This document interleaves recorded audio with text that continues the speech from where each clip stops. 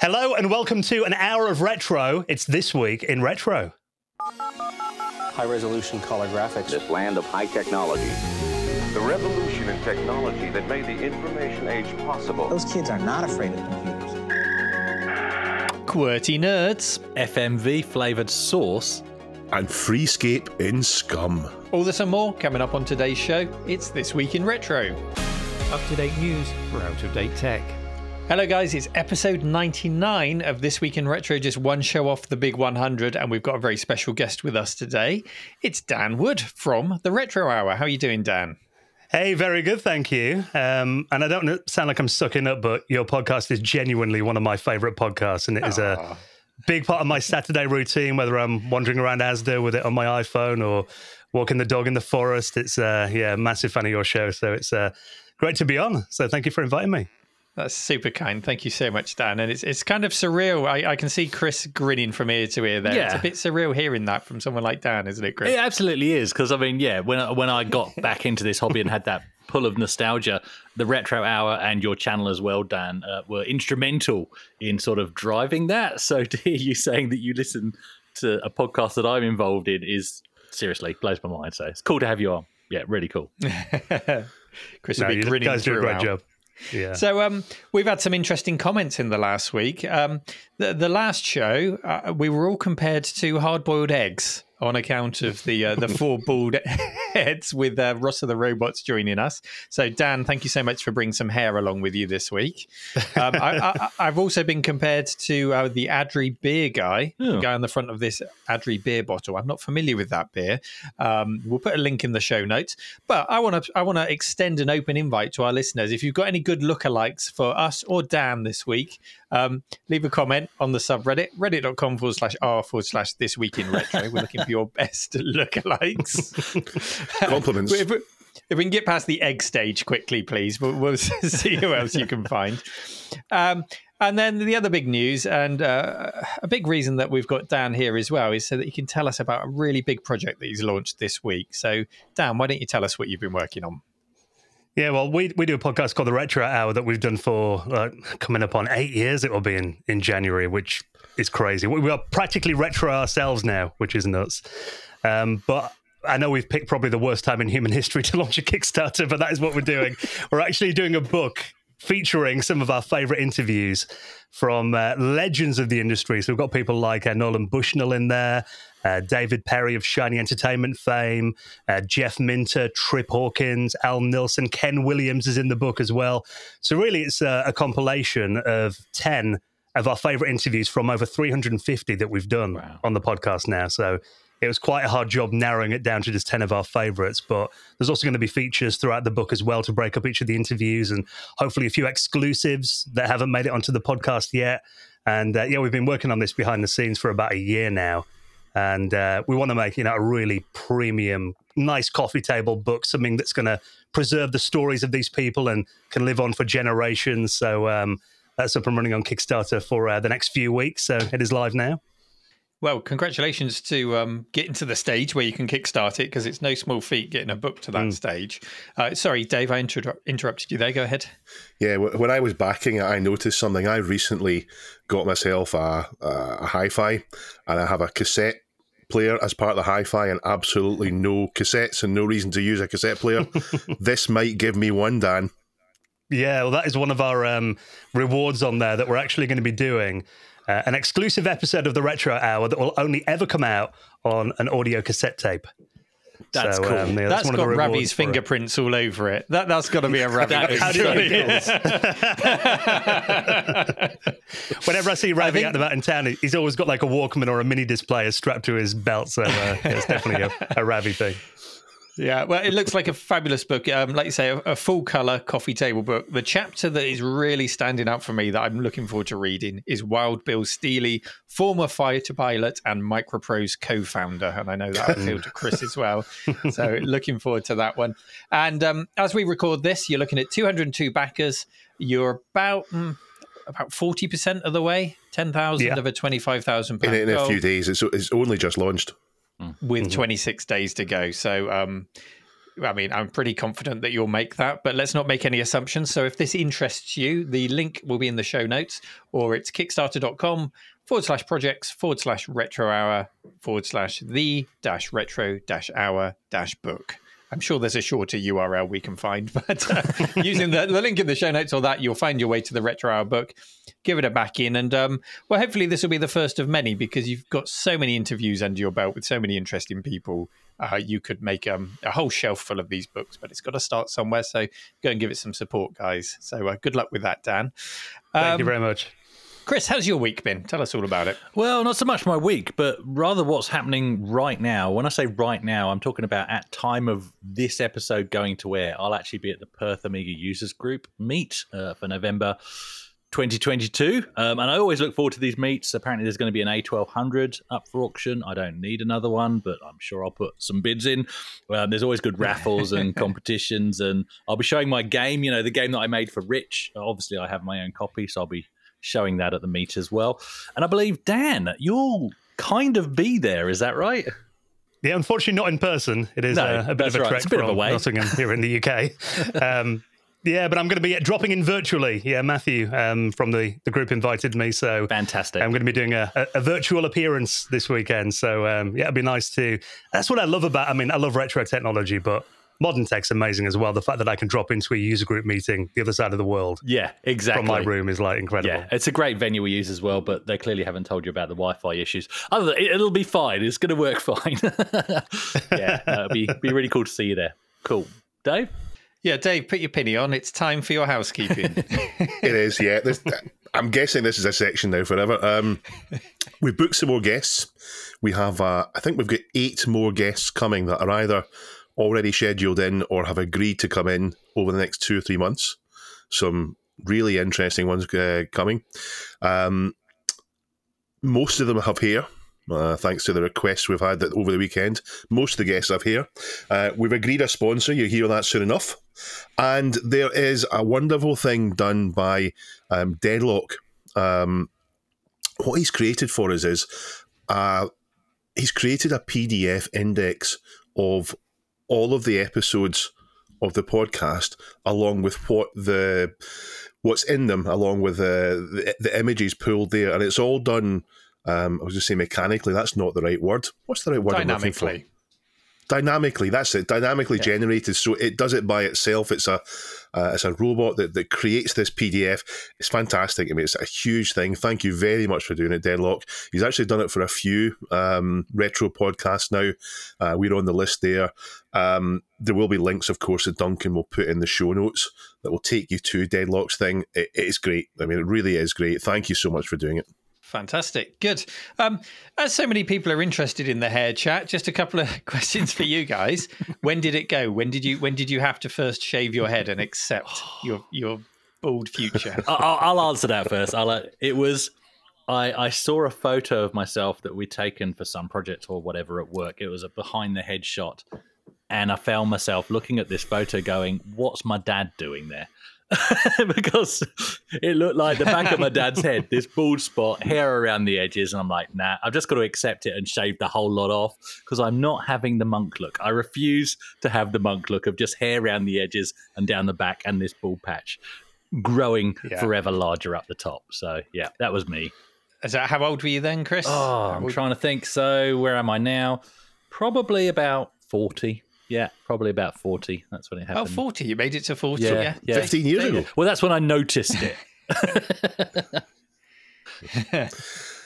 I was getting out of a car. My brother said to me, it's time to start shaving your head. There is still hair there, but it's the finest hair. If I look in a mirror and I don't move, I can see it.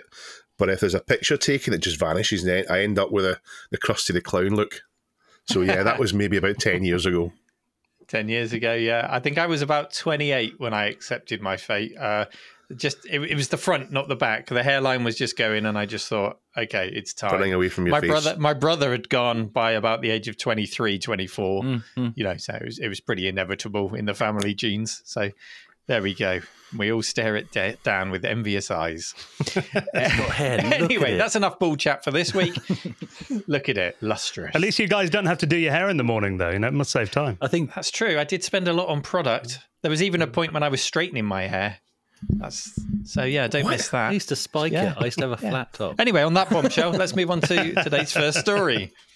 Our first story today, it's going to involve me trying very carefully not to step on mines because I know there's a hardcore community of enthusiasts around this particular topic. It's the Humble Keyboard. The input device that, despite efforts over the decades, has never found a mainstream way to be massively improved upon, or at least the layout of it. The QWERTY in this part of the world, Azerty in other parts of the world. As somebody who's had to travel and support systems around the world, anyone else who's done that will know my pain. When you turn up at an office as the IT expert and then you start finger typing because all the keys have shuffled around with a different international layout, it's incredibly frustrating. Anyway, to me, when I choose a keyboard for my own machine, it's trying to balance out usability and cost, like most technology, I guess. I'm not a fan of the very low action desktop keyboards that grew out of developments of the laptop world. I think you get a lot of those in the Apple Mac world, those super low action keyboards. Not a fan of a cheap spongy keyboard, but I just can't bring myself to spend hard cash on a keyboard that costs me more than some of the key components inside the PC itself. Other people, though, they don't appear to have such a problem with dropping a huge amount of cash on their input devices. So let's have a quick check with you guys. How much would you say you spent on the keyboard that you're using right now, Dave? I think about £150. It's a DAS keyboard. DAS Keyboard Pro 4. It's great. It's got Cherry MX Brown switches, which are the best switches in my opinion, but only because I've not tried very many, and these are the ones I'm going to stick with. But I'm annoyed with it because inside, when you take it apart to clean, there's an internal ribbon, and it's just held in by friction, and it's copper painted onto a plastic thing, so it wears off. So I've got bodge wires on it. I'm going to have to put more bodge wires on, but yeah, definitely worth it to have a good keyboard. Dan, how about yourself? I've actually got the exact same keyboard, a DAS Keyboard 4. Oh, wow. Right. Which I went for the Cherry MX Blues as well, so you can hear those very loud, and generally keep my wife awake at night when I'm hammering away on this keyboard in the next room. So it doesn't make it that popular with the neighbours, but it's got a very satisfying sound to it. Excellent. So you've both spent about £150 on a keyboard. Chris, help me out here. Take us back to the lower end. What are you using? I will take you back to the lower end. And look, I've got I don't know if I can pull it up high enough to get it on camera. It's an RGB. Looks like a gamer's keyboard. Red LEDs. Yeah, but actually, it's just a Cooler Master. It's the cheapest one I could get. I think it was about $40 for the, so about £20, sorry, for the keyboard and mouse combo. They're wired. I'll be swapping it out for a wireless Did that include batteries? Soon. No, it didn't have batteries. Because I wanted to swap it out for a wireless keyboard, but basically it looks nice. It's not the greatest keyboard, but it was cheap. Does it work? Yes, it does, and that's all I need. Yeah, that's me. Does it have like a special Cooler Master app so you can change the RGB lights? No, it has a button on the keyboard that you press. Have you ever installed the app? It has a special button that you press and it changes the colours, which I'm doing for myself. You can't see that. It doesn't matter. There we go, purple. I can't see You that. want to see No, purple? no. There you go. There's purple. Okay, so thank you, Chris. So I've got to Chris say, takes I've us always been about wired keyboards as well, because wireless keyboards always run out at the worst possible moment. There's green. Yeah, it can do green. For sure. Fantastic. Can your £150 keyboard do colours? No, unfortunately no. You not. guys are useless. I've never had to bodge this to make it keep working either, so that's interesting. I'm personally using right now a Cherry MX Board 3.0. It cost me, I think, about £55 to £60 3 or 4 years ago. I'm seeing it on Amazon today. I looked it up. It's about £70 now. And even that makes me wince. When you go into the realms of £150, I'm thinking, I could get a decent SSD for that or something like that I would rather spend my money on. But I have to say that this one has served me very well. It's got the Cherry Brown switches, which I think, Dave, you mentioned brown switches. Is that right? Cherry Brown. Yeah. So it's got a nice amount of clack without being too annoying. Yeah. Did you try the others? Because I can't say I've tried the reds and the blues to really say I know the difference between them. There are different switches other than Cherry, but I've tried the Cherry blue, red, and brown. I think brown are somewhere. I'm going to get comments for saying this, but I think in my head that brown are somewhere between red and blue. So red are the ones with no clack, really, and blue are the ones with lots of clack, and brown are somewhere in the middle. I think that's accurate. But there are other manufacturers. There's much more variety out there, and maybe there are better switches that I just don't know about. But this one is great. Yeah, and Cherry seems to fly the flag, because even when you see other ones out there, they're advertised as being Cherry compatible, so they can drop into other boards. So, Cherry seems to be the one that everyone measures their quality by. And something that keyboard enthusiasts can get quite obsessive about: which switch is the best? What has the right balance of click and the clack? What requires the correct amount of pressure to push them down so that it's satisfying to type with, but not too fatiguing on your fingers? How long or short is the action? And of course, are they even available? Because we're not just talking about new switches. Some keyboard connoisseurs favour vintage switches, which are no longer manufactured. And I think this is where our experiences intersect quite well, where vintage tech meets modern keyboard builders, because we've all laid our hands on retro keyboards that feel great and others that feel like, well, to be honest, the dead flesh of a ZX Spectrum. So let's not beat about the bush over over too much nostalgia. I certainly don't get nostalgia over the dead flesh of a ZX Spectrum. But saying that, it's nice to load a tape with that keyboard, isn't it? And then switch over to the joystick, maybe. I don't know. It all depends on your own personal nostalgic experiences. But guys, thinking about vintage computers, do you have any favorites when it comes to keyboards on those old machines? Dave, let's go back with you. I have a confession to make. IBM Model M keyboards. There was a period where my dad was bringing them home from the office, and they were junk to be thrown out. And he said, "Do you fancy this?" Yes. Lovely keyboard, buckling spring. I would use it. It would get dirty, and I would throw it out and get another one, because they were basically free. And I don't know how many I went through that way over a period of years, but they were basically free, and I thought they were of no value at all. I'd kill to get those ones back now. I do have a mechanical keyboard on the way for my Apple IIc. It does light up. It was an extra $5 or something on the Kickstarter to get it light up, but it's mechanical keyboard for the Apple IIc, which would be nice. And I'd really love to get a Mega ST keyboard. I've got a Mega STE, and the keyboard for that isn't wonderful. It just feels like a 15 quid USB keyboard, but the Mega ST keyboard is a lot nicer, and it's compatible, so I'd love to get one of those, but they're so expensive. You're talking 150 quid to get one somewhere. So I don't know if I'll be able to get one of those. Is the Mega ST the desktop with the separate keyboard? That's the one, isn't it?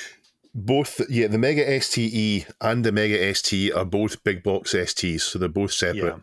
The Mega STE was the later one, which is in the same housing as the Atari TT. The Mega ST is the one with the pizza boxes that match the hard drives. Right, yeah. So I've got the Mega ST, and I do have a keyboard, but it's got a German keyboard layout, so it's a little bit. They're much more common, yeah. All over it. Yeah. German and French keyboards are much more common.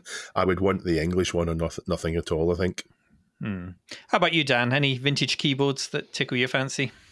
Yeah, I've got to say, I always like the look of the Atari ST keyboards. You know, those slanted function keys. I always thought they were really stylish. So yeah, I've definitely got some love for the Atari ST keyboard. I mean, my first machine, I'm holding this for the video version, was the Commodore Plus 4. I always like the cursor keys on this as well. There were separate cursor keys with small little arrows, which unfortunately not many games used back in the day, but I always thought that would have been a nice alternative to a joystick had more games supported it. But I think for me, I remember I wasn't ever lucky enough to have a mechanical keyboard as a kid, but I remember borrowing a friend's CD-TV, the Commodore CD-TV, and he had a keyboard with that as well. And those kind of higher end Amiga keyboards that really, I mean, they weren't anything special, but they had that kind of nice texture to the keys that were, they felt a bit more rough on the fingers than the Amiga 500 and the 1200 keyboards. So they always felt a bit more premium than what I was used to. So I was a fan of those keyboards. There's a lot of things with keyboards. I like the texture of the keys that you don't even realize you need in your life until you try it, or until you move on to something else and you start to miss it. And just something as simple as the texture of a keycap can be it. Dave? Yeah. Am I right in thinking that the Amiga 500 had a really nice keyboard in the really early ones. Is that right? That's Yeah. right. So that's the Chicken Lips version of the A500. It had a Chicken Lips badge on it before it switched, and those early ones had a mechanical keyboard.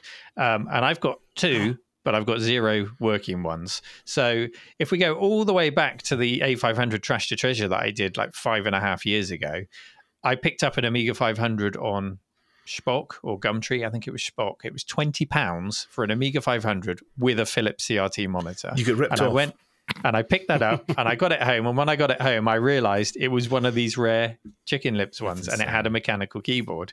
And it didn't work, and I never got it to work. I got the system working, but not the keyboard. But just typing on it, just that extra little bit of clackiness just raised the feeling of quality on the whole A500. And I wish they'd kept that throughout. So I haven't got a working one, but I've kept all the keycaps from that. So if I ever come across a German one, perhaps, or something, I can swap the keycaps over and get myself a working one, because it's so nice to type on. So that would have been one of my picks, that one definitely. And also a big fan of the Acorn Electron keyboard. It's a very small device, so you haven't really got anywhere to put your wrists, but are you tapping one there, Chris? That was exactly what that sound was. Very distinctive sound. An Electron? Yeah. That was an Electron. Yeah. Yeah. So I do like the Electron. So those would be my choices. So, I mean, a lot of the keyboards that we're talking about were mechanical ones, and you'll find that company Cherry again with anything to do with mechanical keyboards. And they've announced this week, we're finally getting to our news story, guys. Sorry about all the waffle. The news this week is that Cherry have announced the revival of a switch called the MX Black Cleartop. Also known by the nickname of Nixies, as Cherry produced these switches originally in the 80s for Nixdorf computers. And the key difference is all about the spring weight, apparently. The article reads, the bottom force is a bit lower, but the actuation force is a touch higher. And if that doesn't get you hot under the collar, Dave's already getting turned on by this keyboard chat. Let me read the next bit for you. Cherry will make 2 versions of the Retro Switch, one with factory lubricant and one without. The unlubricated version is for enthusiasts, many of whom want to carefully select and apply lubricant to switches themselves. It's too early for this chat. The pre-lubed version will be fine for all but the pickiest. It'll have the Krytox GPL 205 grade 0 lubricant inside. There you go. Is the thought of unlubricated keys stirring anything for you, Dave? It certainly is. What are your thoughts? I am delighted that they are producing something that people seem to want to buy. So I'm delighted there. I will take the high road here. I will not talk about the lube and all the rest of it. No, if that's what people want. I was intrigued with the name Nixie because it has no relation to Nixie that I know of. The lovely displays with the numbers on it. They go in the Nixie clocks and so on. Yeah, nothing to do with that. Yeah. Apparently this lubrication is a thing, because I looked on eBay to see if I could find any original Nixie keycaps, and I couldn't, but there are lots of keycaps up for sale with a drop-down box on the eBay listing for lubricated and unlubricated. So this is a big thing in the keyboard world, apparently. We're just sort of peering in from the outside. I don't think any of us are experts in this field. So if any of our listeners want to inform us about the importance of keyboard lubrication, then I'd love to know more, because this is genuinely the first I've heard about it, I have to say. And if these Nixie switches are for you, they are now available for pre-order. They work at about 60 US cents per switch. So that would amount to about $62 for all the switches on a standard 104, 105 key keyboard, which, as hardcore hobbies go, that doesn't sound too bad, to be honest. You'll need a bit more for the keyboard itself and the cap. So we'll probably get into around $100, which is still cheaper than your £150 keyboards, if that's the switch for you. Cherry are also marketing this as a retro switch with the strapline powerful, direct and retro, which is always how I've described Dave as well. And you can find a link in the show notes to the story if you'd like to pre-order your own. And please also do go easy on me in the comments, you hardcore keyboard fans. Go easy. Thank you. Sega Saturn, guys. Before I get into this next story, briefly tell me about a Sega Saturn game that you've played. Dave? The only one I've ever played is Power Slave, and I played it emulated. Power Slave is the name. It was changed to, I think it was changed to Entombed. Is that it? Entombed? Exhumed. Exhumed. I've got it on my shelf for the PC to play. It was an FPS, wasn't it? Yeah, an FPS, Egyptian theme one. I didn't play it for very long, so I've got that to play, and I think there's a remake either out or coming out for it. So I'll look forward to playing that eventually. Nice. Dan? Yeah, I didn't have a Saturn back in the day, but I picked one up in like the last decade or so. And I think playing games like Tomb Raider and Wipeout on there always feel a bit kind of bizarro world, because you're that used to playing them on the PlayStation. Yeah. So, it's quite an interesting experience playing those games on there. I mean, there's also stuff like, Nights into Dreams that I think is a really nice experience on the Saturn. So I think in many ways it was a bit of an underrated system, I think. Yeah, definitely. What about yourself, Neil? Yeah, I didn't have one back in the day. I had a friend. It was one of those friends who always bought, the consoles as they were launched, seemed to have more money than sense, rushed out and got a Sega Saturn with a whole bunch of games. Nights into Dreams was one that he played a lot, Daytona, Sega Rally. So I played those over at his. But more recently, I've been really appreciating the 2D games on the Sega Saturn. In particular, Outrun, which has this special 60 frames per second smooth mode, which you put in a secret code in the menu to unlock it, and then you get this super smooth mode, which is lovely. And Power Drift as well plays really well. That's both of those are arcade perfect on the Sega Saturn. Yeah, I'd agree. So yeah, I'm appreciating the 2D library. Nice. Yeah, it was Daytona for myself, and I remember it was just this one particular party at a mate's house, Graham, and party, lots of drinking happening, and it was right at the end when I would have been at peak drinking that I actually got the fastest lap time, beat all my mates, and then had to leave. So I would never, ever condone drink driving, but fastest lap time, completely drunk. Fantastic. But anyway, when you think back to like the 80s and 90s, there was kind of this split. Well, what I see as a split between like the movies that we watched and enjoyed and the games that we played. And that split really was in terms of visual quality. And what I mean is, through the 16-bit era and into the 32-bit era, yes, we could play increasingly engaging and interactive games and the graphics were getting better and better. But there was always this vast chasm between the visual photorealistic quality of a movie and even the very best video game graphics of the time. Enter into that chasm the attempt to fill the void that was full motion video games. Now, these really started to surface thanks to the extra storage facilitated by CD-ROM format, keeping in mind that even compressed video on CD looked better than most of the movies that we're used to watching at home on VHS. Actually, I have to stop myself here. When I was writing these notes, and I don't know why, this does happen from time to time. Sometimes when I'm writing notes and getting them ready or scripting, I can hear another YouTube presenter's voice. It may be, LGR, or it may be Neil sometimes, or it may, be Nostalgia Nerd. On this particular occasion, it must just be because I knew you were coming on, Dan. I just heard your voice reading through my script notes. It was the most bizarre thing. Does that happen to any of you guys? It's just me, isn't it? I have to say, when I recently binged Tom Scott videos, and then I started writing my next script, suddenly the words and the pacing and everything, and just reading it back happened in his voice. Yes. It was very odd. Yeah.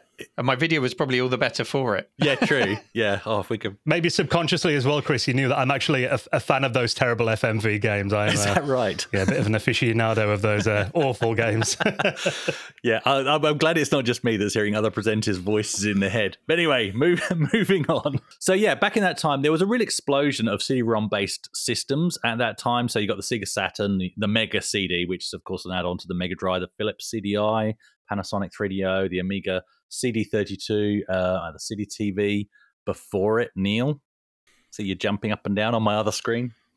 Sorry, can you just say that first system name again, Chris? Sega Saturn. Sega. You had a list of systems. Just. Oh, that's better. That's better. What did I say? I'm sure you went. Sega. Did I say Sega? Yeah. Oh, Sega. no. I'm going to have to apply for citizenship soon. Sega. Where did I get to? Amiga CD32, yes. And of course, you had the CD TV before it, but that was fairly limited in terms of its FMV. the Sony PlayStation, and I do believe about 3 people even had the CD add-on for the Jaguar.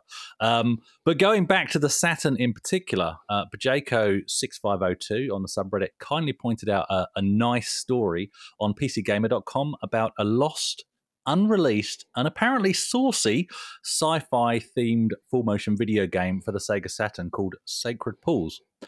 The article by Richard Santon describes it as a bit of another Night Trap. I'm sure you're all familiar with that title, in that it used the lure of lots of scantily clad female actresses to help entertain the probably mostly teenage gamers. It's sci-fi themed, and there's actually a 6-minute long video where you can see the movie-like opening scenes, which actually look quite good, and some of the action sequences as well, and that's available on YouTube. Doesn't look as saucy as I was expecting, unless maybe these are YouTube-friendly clips that were being shown. But I can now kind of appreciate the effort. I was never ever fooled by the lure of FMV games. So Dan, I'll be interested to get your input on this in a moment. But I can now watch this, watching this YouTube video back, I kind of can watch it through rose-tinted glasses and feel the pull to play something like this. And to finally, maybe it's time to finally put myself through the pain of an FMV game and appreciate it for the limitations of the time. Dan, I actually believe you guys covered this same story on the Retro Hour last week. So yeah, very interested to hear your thoughts. Yeah, I think for me, the lure of FMV games was just because I hadn't seen real people on a video games console before. And I still got a vivid memory. It might have been Comet I went into with my dad. And I think it was a Philips CDI or a Mega CD, just seeing actual video running and my jaw dropped, even though it was probably like a postage stamp in the middle of the screen. But ever since that day, FMV always really impressed me.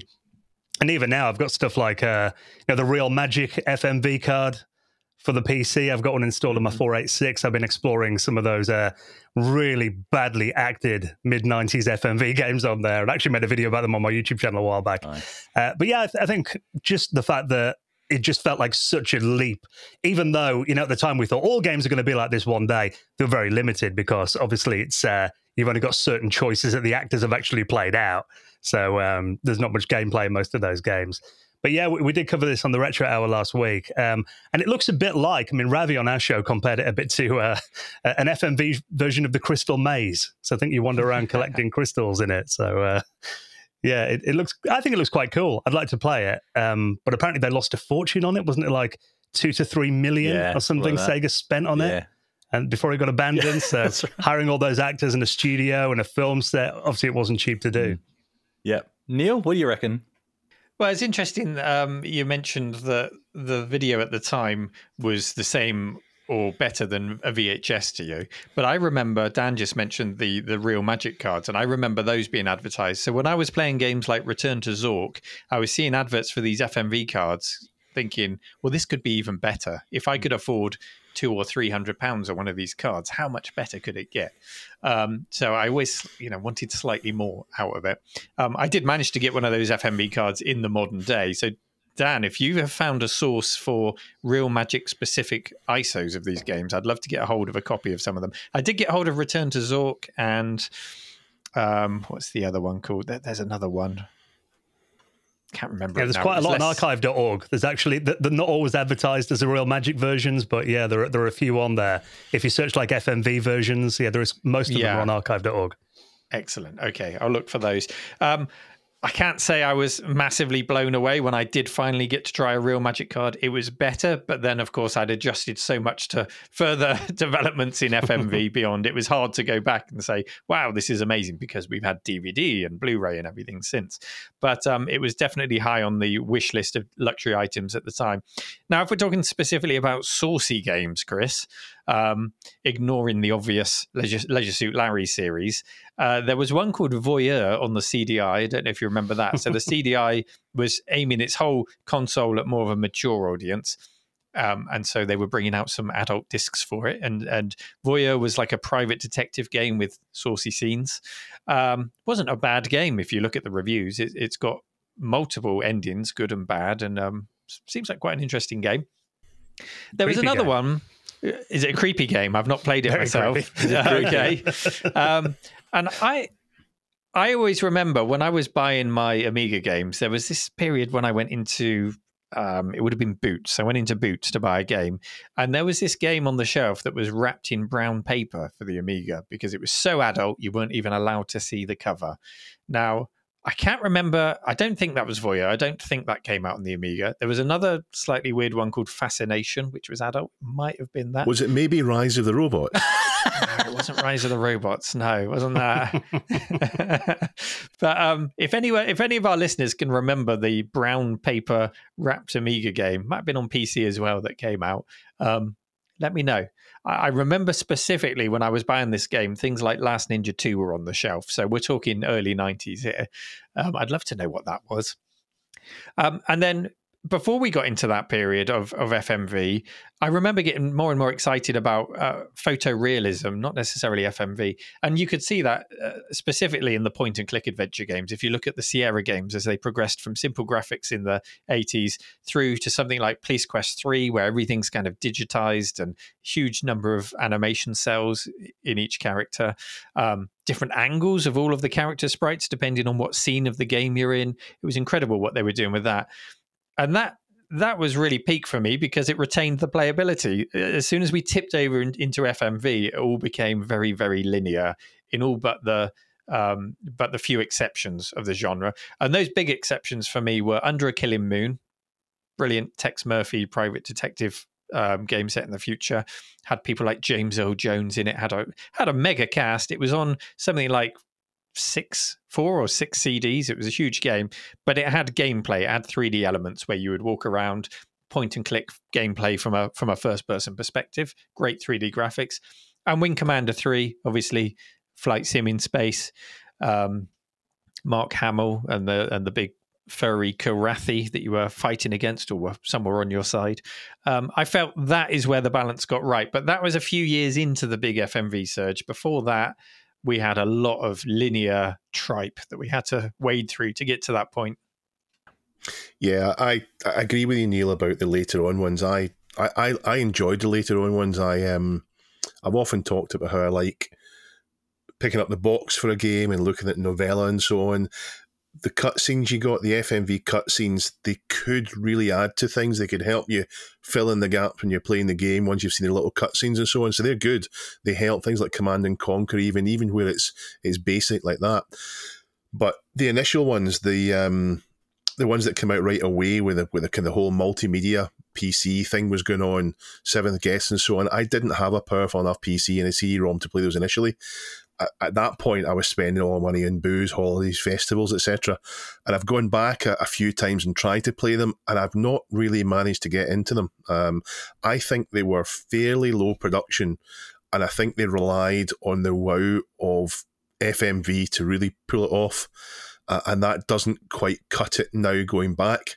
But that said, I think you need to give these games a proper crack and try as best as you can to immerse yourself and not just click through them in a window on an emulator and say, oh, this is naff, isn't it? I think you need to try your hardest to enjoy them the best you can. So I've noticed in recent years that I enjoy retro more when I do that in an original system or something that feels like it rather than an emulator window. So I hope to try them that way. Yeah, I think with some of those early FMV games, you have to go into the game with a mindset of, okay, I'm going to be sat and I'm going to be watching lots of video. If you try and treat it like a normal video game, you start just sort of skipping the video and thinking it's getting in the way of the gameplay, and you can't treat it like that. It's a different kind of experience. Yeah, and I think some of them as well, it kind of ruins the game a little bit when they're the really low production standard. I remember the FMV version of Road Rash on the PlayStation and the 3DO. It looks so like low production values, and the rest of the game was so slick. And a lot of them back then, I mean, they wouldn't even go to the effort of hiring film crews and everything. Like a famous example would be Chaos Engine. No, it wasn't Chaos Engine. It was Cannon Fodder on the CD32, where literally the guys from Sensible Software went out with a camcorder into a field and just filmed it. So, yeah, sometimes they were a little bit naff. Yeah. So I thought the CD32 was the only version of Cannon Fodder with that video intro, but I fired it up on the 3DO recently. And when you load it on the 3DO, you've got the choice of that intro and then another intro, which is kind of CGI rendered. So they're both on there. Looks about the same, though, even though the 3DO has got better FMV capabilities, it's probably from the same source. So the video looks about the same as the CD32. Yeah. Interesting. I'm not surprised though that Chris has picked a porny game for his story this week. Shame on you, Chris. wasn't. Look, I don't submit the stories; we just choose them. But we'll actually come to that. Interactive video is something though that just keeps on trying to work. It keeps popping up. Only a few years ago, I was actually referencing it in educational technology workshops and showing an amazing piece of work actually by the London Police called Take the Knife. What that was it was an interactive video on YouTube where the viewer would make choices at the end of each video sequence. And it was actually very well done. And it was designed to engage youth and combat knife crime in the UK. It's actually an excellent example, I think, of interactive video done well, and there's not many out there. I'll link in the show notes to where you can find that the beginning of the sequence. I was having a mess about with it recently, and I'm not too sure that it actually works in modern browsers, and it certainly didn't work, sadly, on my smart TV. You couldn't select the choices at the end of each video. Still worth a look, just to see what they were going for, decision tree style stuff with video in between. And of course, more recently, we had Bandersnatch on Netflix, which was another stab at doing exactly the same thing again. So while there is something decidedly dodgy feeling... Stab, yeah. That wasn't on purpose, actually. But anyway, no. There is definitely something decidedly dodgy feeling about FMV gaming, but it's also a format that just refuses to die and occasionally is done well. As for Sacred Pools, well, you can check out the story on PC Gamer and the video, but also, allegedly, thanks to an ex-Sagasoft employee, David Gray, alpha builds for the game are available on gamingalexandria.com. And again, we'll put links in the show notes. And from that site, it looks like perhaps this actually does have some source to it, because there's a few other screenshots and videos available. However, it is described. When you say source, do you mean the source or the sauce? What? Not the source. Moving on. Anyway, I'm going back to your point, Dave, about this being porny. It is actually described as not being overtly sexual. It really is just that some of the costumes are just a little bit more revealing. So a bit like any episode of Buck Rogers from my memory. The game was never finished. We've already mentioned that, as apparently the developers basically didn't think it was very good. Nevertheless, there's versions for the Sega Saturn, PC, and even the Sony PlayStation, and they're all available for download on that site. Check it out. If you look back at the history of 3D games and micros, something we seem to often touch on here, and perhaps because it seems to be one of, if not the most popular format for modern games, then there are some wonderful titles. I'm sure I won't cover all the titles, but here are the ones that come to mind for me at least. And it starts with Elite on the BBC Micro, and then the Mercenary series from Paul Wokes, originally on the 8-bit Atari, and then around the same time, LucasArts with, or it might be Lucas Games, I'm not sure, Rescue and Fractalus on the 8-bit Atari, and also the same engine, Coronis Rift and the Eidolon. And then later we get Midwinter from Mike Singleton, originally in the Atari ST, and Corporation in the Atari ST, and of course Midi Maze in the Atari ST. And then you get to DOS, and you get Catacombs and Wolfenstein 3D, Doom, Quake, etc. You can see where modern FPS games have their solid roots. And of course, Ultimate Underworld is where things like Skyrim and so on come from. But I've missed an important one out, and I think most, if not all of us here, have a lot of fondness for. And it's one we brought up a couple of weeks ago when we talked about Quake on the ZX Spectrum. And it's the Freescape engine from Ian and Chris Andrew of Incentive Software. They, of course, used the most powerful development machine they could get, the 128 kilobyte disk-based Amstrad. I'm getting my fanboys mixed up here. Amstrad CPC 6128. And starting work in 1985, they brought the first of 3 games, Driller, out 2 years later in 1987. The other 2 being Total Eclipse and Castle Master. So each of the 3 games has a sequel. Driller, known as Space Station Oblivion in some territories, where you explore an abandoned space station. And the back of the box says, solid 3D Solid three-dimensional landscapes like you've never seen before. Thanks to Freescape, it feels like you're actually there.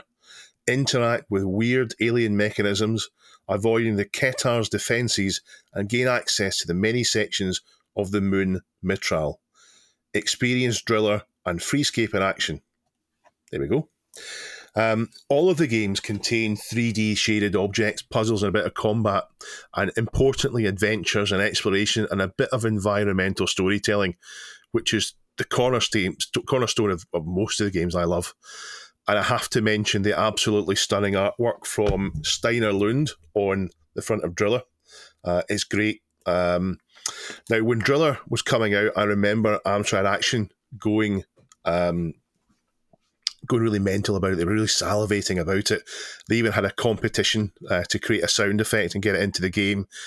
And I can't find any info on who won, or even if the competition actually did go ahead, whether it was cancelled.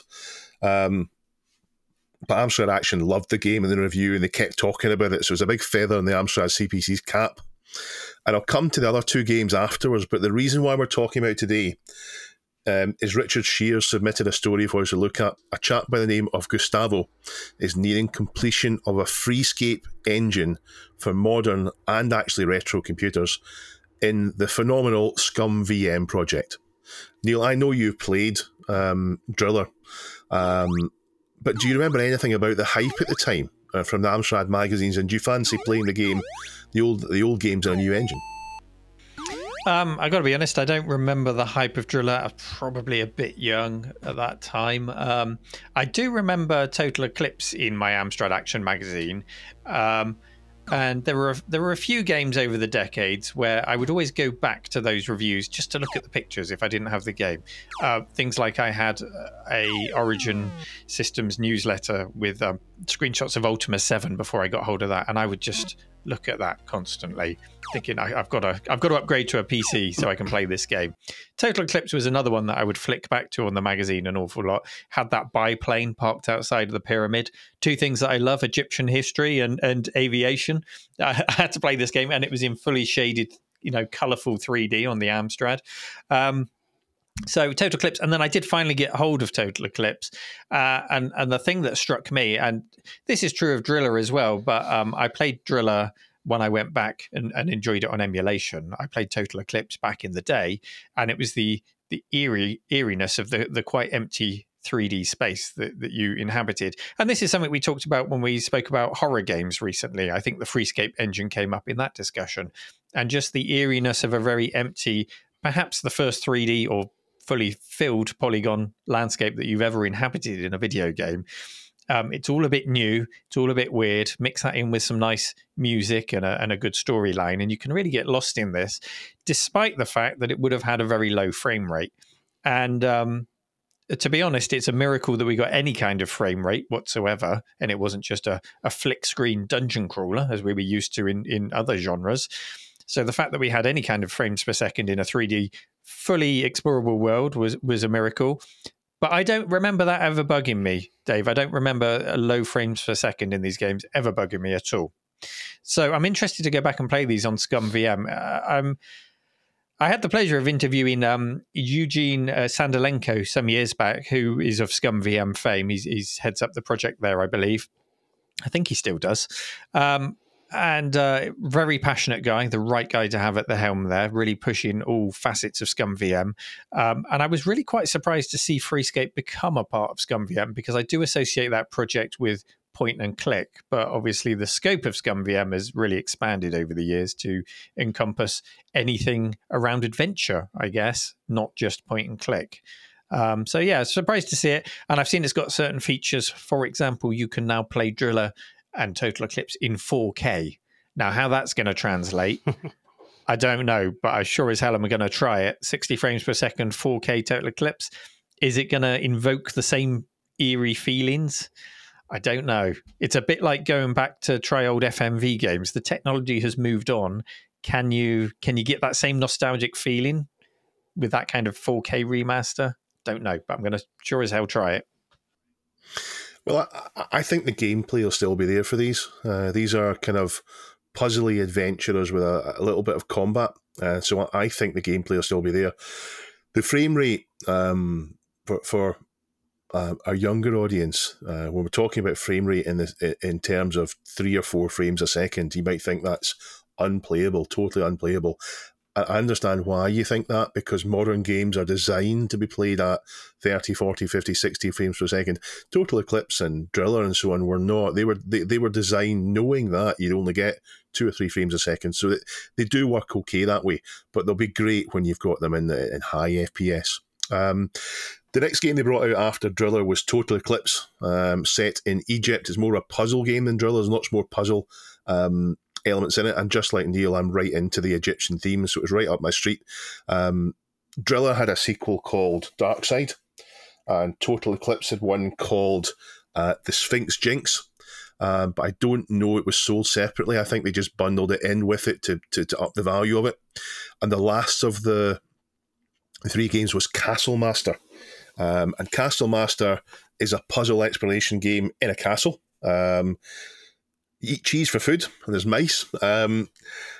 It's set in and around a dark and eerie castle, cross a shark-infested moat, and risk life and limb in a desperate rescue bid. And I'm pleased to see a bit of gender equality, because you could choose to rescue either the prince or the princess. And the sequel, The Crypt, seems to be the same deal as the original Total Eclipse 2 and so on. It's sold as an upgraded version, although maybe our viewers will have seen it on its own, but I couldn't see it. Now, as far as Scum VM that Neil's touched on, it did originally come out for LucasArts point and clicks, so your Monkey Island and so on, but it's now got loads of games in it, even including Ultima is in there now. Perhaps you could think of it as a little bit like MAME or Mr. Project. It's going to be the way that we enjoy things in the most authentic way we can. It's a collection of games that run the original game files through a new engine, or if there is the source code there, an enhanced source port. So the important thing is they haven't recreated the data files. You need to supply it with the data files in order to run the games. So it's fairly true to things that way. It's such a monumentally important project in game preservation. And I actually run Scum VM most often on a Windows 7 PC that's connected through KVMs and switches, etc., to a 21-inch CRT MT32 Pi, and it shares a keyboard and mouse with my other retro PCs. So I'm typing in the same keyboard I would be if it was on the old 386SX or the Pentium. So it feels to me, I'm using the same mouse, keyboard, and monitor. It feels like I'm playing on the old machines, even though I'm not really. Dan, you recently had Paul Gregory on. From his interview, I know that he was there at Incentive for all the Freescape games. What do you think about all this? Yeah, I mean, my experience of those games is a bit more recent because I was a Commodore Plus 4 user until late 1991, so we didn't get any of those Freescape games on there. But my main memory of using Freescape as a kid was my teacher actually brought in 3D construction kit on the Acorn Archimedes in one of our IT classes one day. And I remember being amazed that you could build these 3D worlds on a computer. And that's a memory that still sticks with me. And then I think there was a demo on Amiga Format's cover disc of 3D construction kit a bit later on too. So yeah, I do remember playing with it back then and hearing the story from Paul. I mean, the fact that could even run on a ZX Spectrum, it was on so many different platforms. It just seemed like, obviously today with, stuff like virtual reality coming back and VR chat and Horizons, that kind of thing, 3D virtual worlds are like all in vogue now. But the fact that they were doing this 35, 40 years ago is just insane. Yeah, the interview that you've done with Paul is actually really, really good. He does explain a little bit of how it works and what they were trying to do and all the rest of it. But yeah, it's a really good interview. And he did mention on it that he was going to do a remake of Driller. And your interview was, I think, in September. And since then, he has actually done it. I've not had a chance to play it. I only found out about it as part of the research for this. So I've not had a chance to do it. But the link is in the show notes. So there's a remake on Indigo Beetle Now, I asked Gustavo about his project some questions because I know you'd all want to know a little bit more. So he now lives in Barcelona, but he's from Argentina, and he does work in the computing industry, but he isn't a programmer day to day. And he played Castle Master in DOS around 1992, and that's what got him interested in Freescape. And this isn't his first Scum VM endeavour. He's done a couple of engines in there, Private and Hypno, which are for some more niche games from the 90s. Dave, you mentioned a Driller remake. I've just checked it out while you were talking about it. I have managed to die in the space it's taken you to tell us it exists. Me load it and me play it. It was published 13 days ago. So this is a very new thing, and it's on indigobeetle.itch.io/Driller. Really nice, smooth 3D remake of Driller that you can play in the browser right now. So any old Driller fans, go and give that a go. Yeah, I played it for maybe as much time as you have there because I didn't have time to play it. But yeah, really smooth, feels like Driller. Yeah, so give that a shot. Now, Chris, you're already a fan of these games. I know that already. I've watched you play Driller. Are you looking forward to this? I am. I have to also jump back to Dan's point about 3D construction because I was a huge fan of that. It was June 1991, Dan, issue 23. That was the cover disc that included the demo. I've got a copy of it on my shelf, so that's why I knew that definitely existed. But in terms of the games, I think I'd look forward to seeing Castle Master, and the reason why is because that is the one that actually escaped me back in the day. And I remember being extremely excited, as in, I was playing on the Amiga by then, and the Amiga was great for Freescape games. And seeing the write-ups and the screenshots in the magazines, and even I was defending the graphic style of the Freescape engine against my schoolmate Lee, and we're still mates. Hi Lee, but he was more into things, the dungeon crawlers like Eye of the Beholder. So he was sort of arguing that was better graphics. Where in my mind, Freescape was better because you had this complete freedom of what direction you looked, and this feeling of total immersion and the ability to walk in any direction, which was lacking from the dungeon crawlers, which were quite flat, really. And he even enlisted the help of the teacher. He got the teacher and said, look at the screenshots. This is the one Chris reckons the best. This is the one I reckon's the best, which in try to enlist the teacher into this playground argument, essentially, which was really funny. The teacher didn't really weigh in. But yeah, I oddly, even though I was really excited about Castle Master coming out, I never ended up getting my hands on it. So perhaps, with a new improved version through Scum VM, now is the time. That would be good. Yeah, Eye of the Beholder is one of my favourite games. I don't like the idea of having to choose between the Freescape games and Eye of the Beholder and say, well, one of them's good and one of them's bad. Eye of the Beholder has some beautifully hand-drawn pixel art graphics from Westwood Associates. It's great. Everything about it is good, but it's effectively 2D. Although it's a 3D game, you're exploring. Everything is presented and drawn in 2D. It's not doing the same thing as Freescape at all, so it's unfair. Yeah, totally. They're different genres. You can't really compare them. Yeah, I think it was only because that Castle Master was essentially in a dingy castle, and Eye of the Beholder is walking around, dingy catacombs. Hence the comparison happened, in the argument. But yeah, I totally agree. They're different genres. Yeah. Gustavo hopes to have a playable final proposed version of Driller in testing by the end of the year. And he hopes to get all the Freescape games working eventually in it. Although not the 3D construction kit, I don't think that's part of that's ever going to be part of Scum VM. And something I think is great is going to allow you to pick and choose fast sets from different versions. So you could play the Amstrad CPC version with music from another version, for example. The game is not yet in Scum VM, but it will be soon. I love these games. I really love games with a real sense of exploration and environmental storytelling, and that's what they did with Freescape to the limits of what they could do. You really felt as if you were finding stuff out. Chris? What would be cool, even if they're not going to support 3D Construction Kit itself, is if they could support games that were created using it. That would be nice. They probably won't, but that would be cool. That would be good. That would mean that you could create games and then play them in really smooth FPS with less jagged lines in the graphics and so on. So yeah, I'm really looking forward to this coming out. I think it's going to be great. as a fan, I know we've got all of us seem to be fans of 3D construction kit. Back in the day, I had it with the little gold VHS that came with it to give you the tutorial, and we've spoken about it before on the show. But Dave just said if you could make games in it, it would be really great. I've got to say, it's pretty clunky as an interface to create games. There've got to be better ways of making retro 3D games in the modern day. But it's simple. I mean, it's clunky, but you could do stuff in it. I've done stuff in 3D construction kit, and I'm not particularly creative, but I managed to do a few little things in it, and that's testament to how good it was. It's simple and it's not.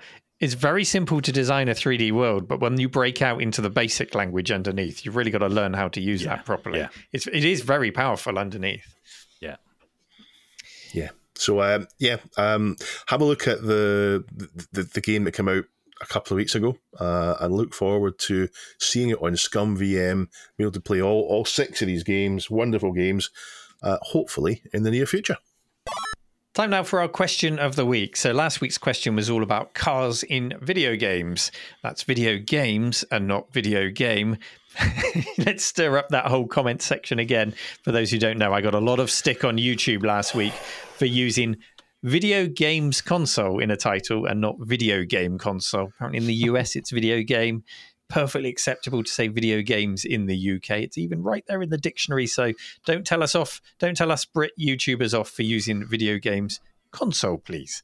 There you go. That's my public service announcement in the defence of all British YouTubers. Can I just to settle everyone down and stop the comments coming, say that consoles are rubbish and microcomputers are where it's at?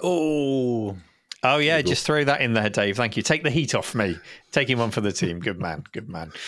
So our question of the week last week was all about video games. The question was, which is your favourite car from a game and why?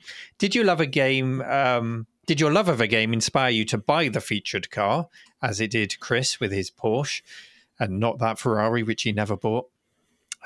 Personally, I've never been... Oh, this is Duncan's answer he's put in the notes. Personally, he says, I've never been moved to buy a car because it was featured in a game, but I may have bought one because I loved the look of it when it was used for a Transformer figure.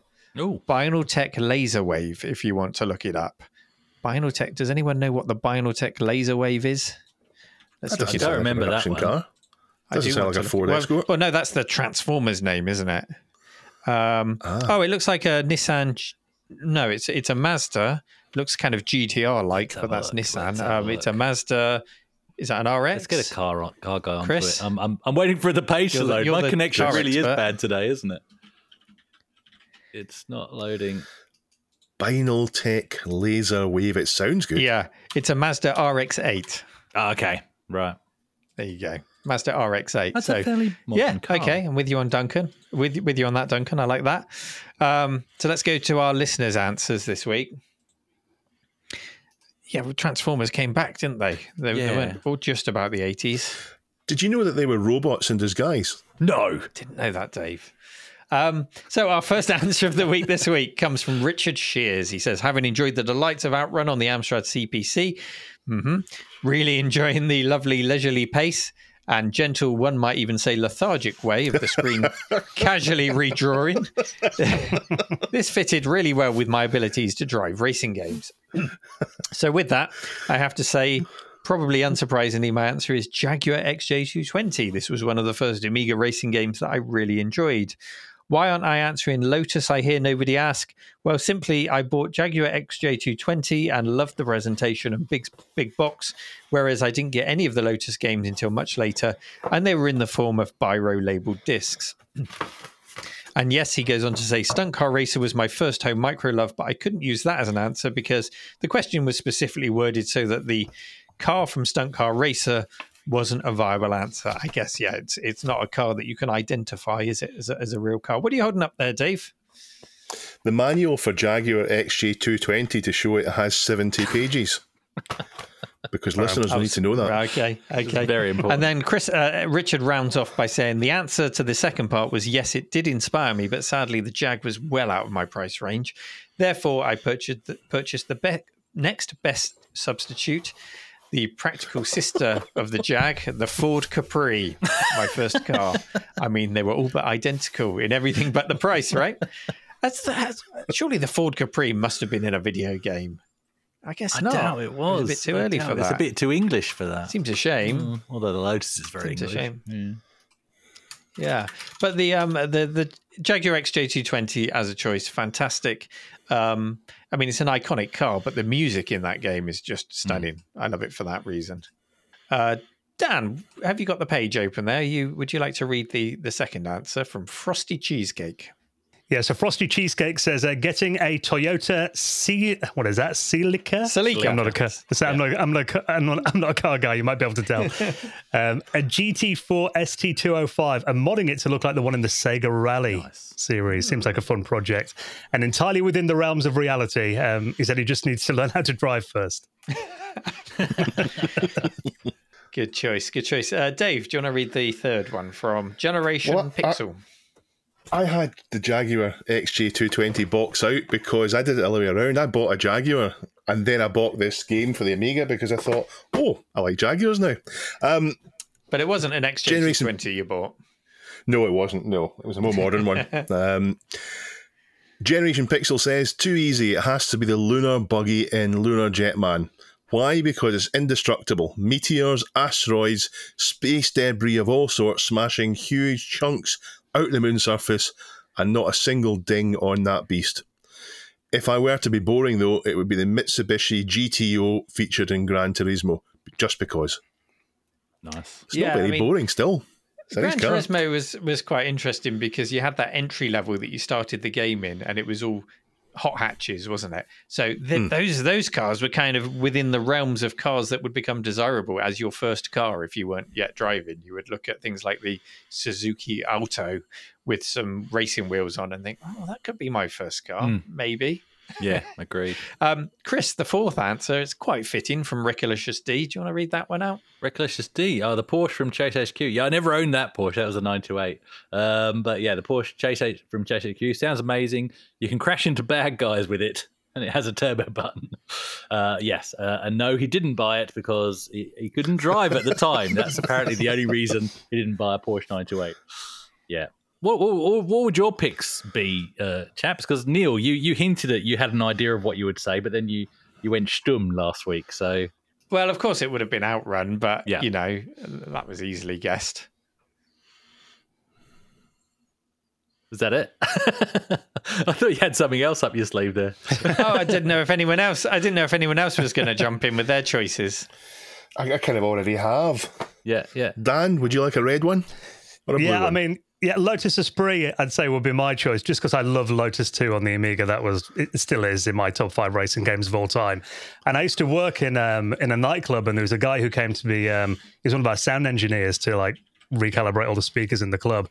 And he actually had a Lotus Esprit and give me a spin in the car. Ooh, nice. I remember going over the flyover in Lincoln. I think he must have been doing about 70 miles an hour in a 30 zone. But I do remember the experience of being in a Lotus was definitely something I remember ever since. So if I could own one dream car, that would probably be it, I think. Oh, beautiful. Yeah, I do remember, Chris, now you mention it. I remember the game I was going to mention.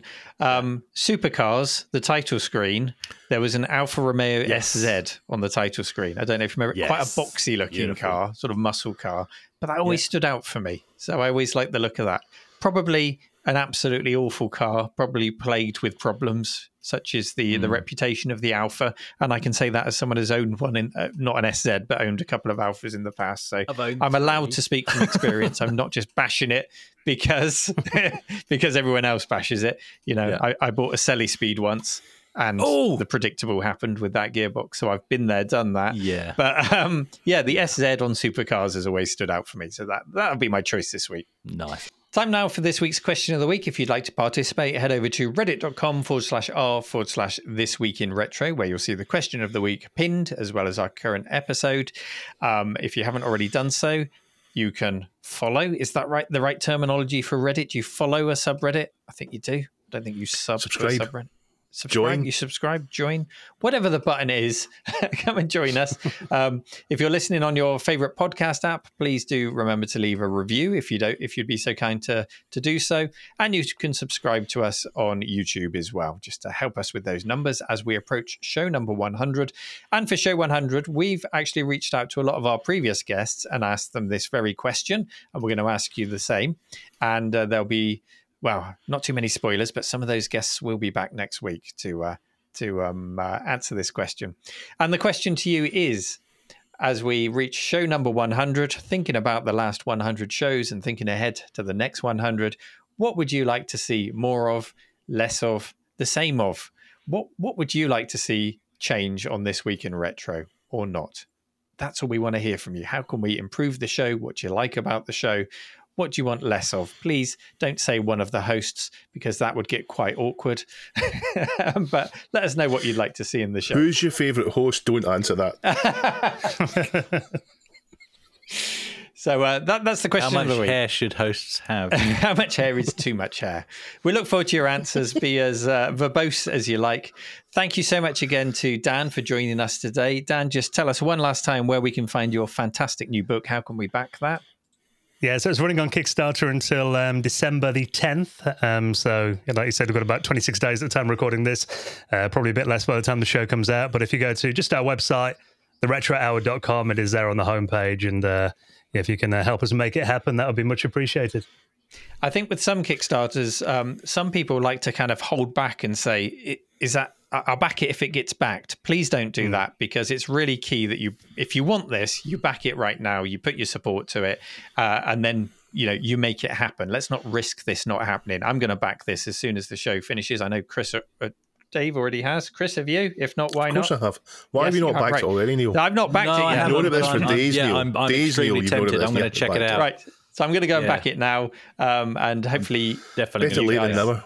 hopefully you guys will go and have a look. And if you're interested, do press that back button. There's lots of nice pledges that you can choose from a digital version up to the physical copy, t-shirts, all sorts of other things. That cassette tape that Ravi's furiously going to be copying right now on his tape to tape deck. Yeah, check it out. It looks fantastic, and I want this thing to exist. As always, thank you for taking the time to listen. See you next time, and take care. Bye-bye. Bye. Bye. Delayed bye.